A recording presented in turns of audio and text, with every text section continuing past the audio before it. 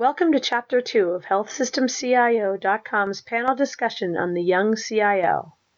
In this segment, 4 CIOs talk about the difficult conversations they had when taking over the role, their strategies with technologies like apps and portals, and the pieces of advice that have helped them along the way. Did anyone have to have any tough conversations towards the beginning, or was it not necessarily take that way? I mean, either with another member of the executive staff or physician leader. Was there any kind of tough moments where, early in that role?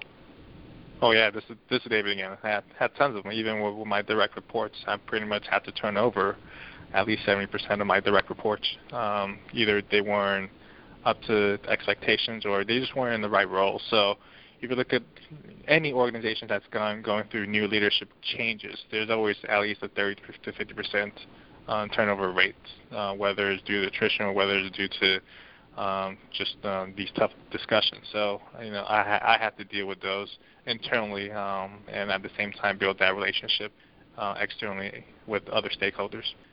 This is Brian, and budget season is always a fun conversation.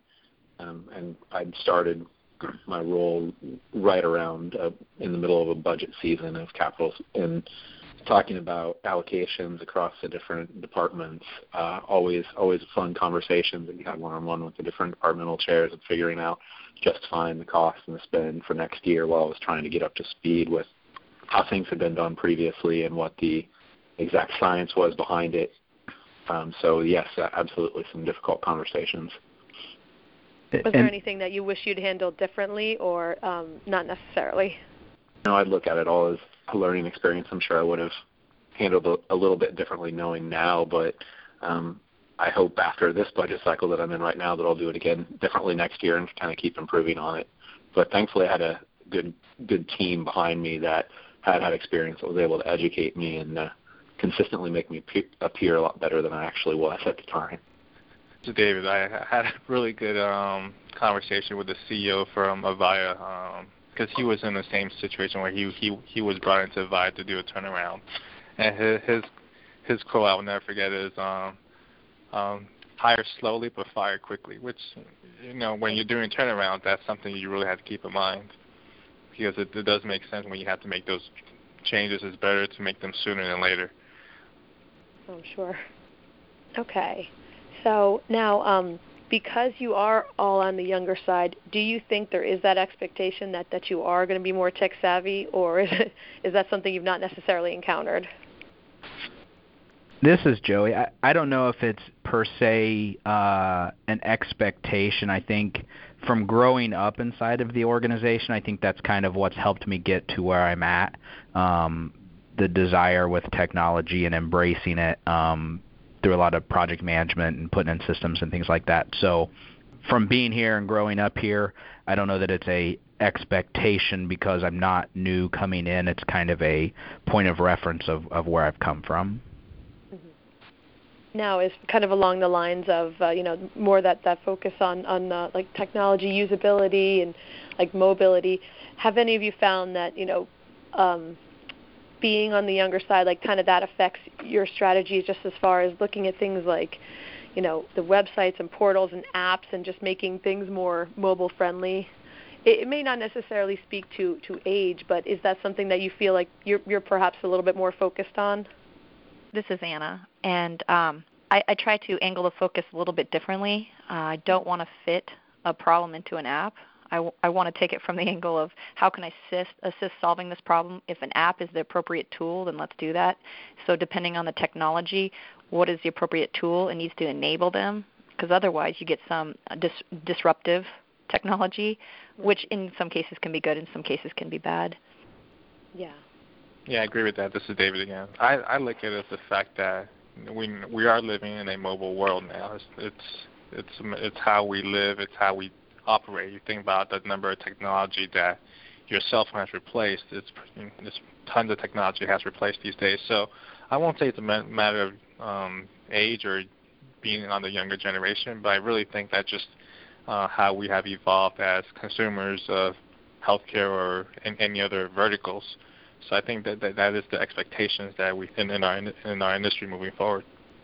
This is Brian, and I would definitely agree with that. It seems like probably regardless of the organization or the age of the CIO, that there's a demand from the users that are using the tools and applications that things be thought of in different ways: mobility, usability, simplicity, and innovations around that front are really something that you hear quite a bit of. So it's probably industry-wide and not just focused on the age of the CIO. Yeah, and I agree. This is Joe. I think we still have a long way to go internal in what we provide from EHRs and add-on applications that work from a mobility point of view. From a consumer point of view, I do think it's important to have those things available to patients. And one of the things we've looked at over time is we still only run about 25% of our traffic from our internet usage and things like that comes from a mobile device. So while we look at there are more and more people using it, we still do have a strong point of usage from a standard environment, whether it's a PC or a Mac or whatever, but not necessarily a mobile device. And so from Anna's point of not trying to push everything to an app or mobile friendly, I think we're definitely going to live in a world a while of what do we do to make everybody happy, and it's enough of a volume and enough of an evolution that we need to have solutions, but it can't be the only solution. Good points, definitely. So last year we had a health system CIO publish a blog from Chad Brizendine from St. Luke's, and he was offering advice for young or first-time CIOs based on his own experience. He was a regional CIO for Christus at 25, which he said was like being thrown to the wolves, and I can only imagine. But some of the main things he talked about was building trust by listening and getting to know people, educating yourself by either rounding or asking questions, and then surrounding yourself with smart people. So I wanted to ask, if any of these really sticks out to you. I know that some of you have talked a little bit about understanding the business, but which of those kind of really speaks to you and the experience you've had so far? This is Brian, and maybe not to cop out on your direct question there, but I'd say they're all very important. I'd even add what David mentioned earlier around industry resources, Chime and others, where you can get up to speed kind of from outside of the organization and have a source of information that you're learning from there. Because I think they're all very critical to being able to move forward. And I mentioned early on, I thought the relationship side, that was for me kind of where I leaned to. If I had to pick one, is building that relationship, getting out and meeting people. But I thought it was a great blog post, and I would just add out there maybe that industry knowledge piece as well. Yeah. This is David. I really believe that the CIO is a leadership role. So we really do have to surround ourselves with people that's smarter than us. And that's I think a lot of leaders are a little bit tentative or hesitant to do that. But I think that has to be the right approach, because at the end of the day, this is a leadership role. We're not going to be the doers. And our role is pretty much to lead the organization, lead the team. So the only way to do that really well is to pretty much surround yourself with the best team and the best folks and the talent around you in order to get to where you need to be. This is Joe, and I would just piggyback on that. I think the surrounding yourself by the people and going back to growing up in an organization. I think another key piece is really being humble and accepting that you're not going to be the one to fix things and not be the doer.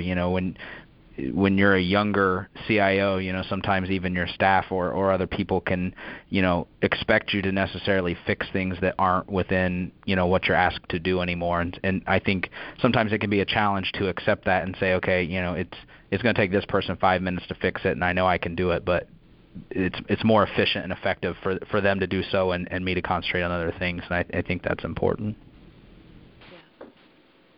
I'd like to agree with him a bit on that. At some point, I had early on that almost identity loss for a moment of trying to stop fixing and start leading a little bit more.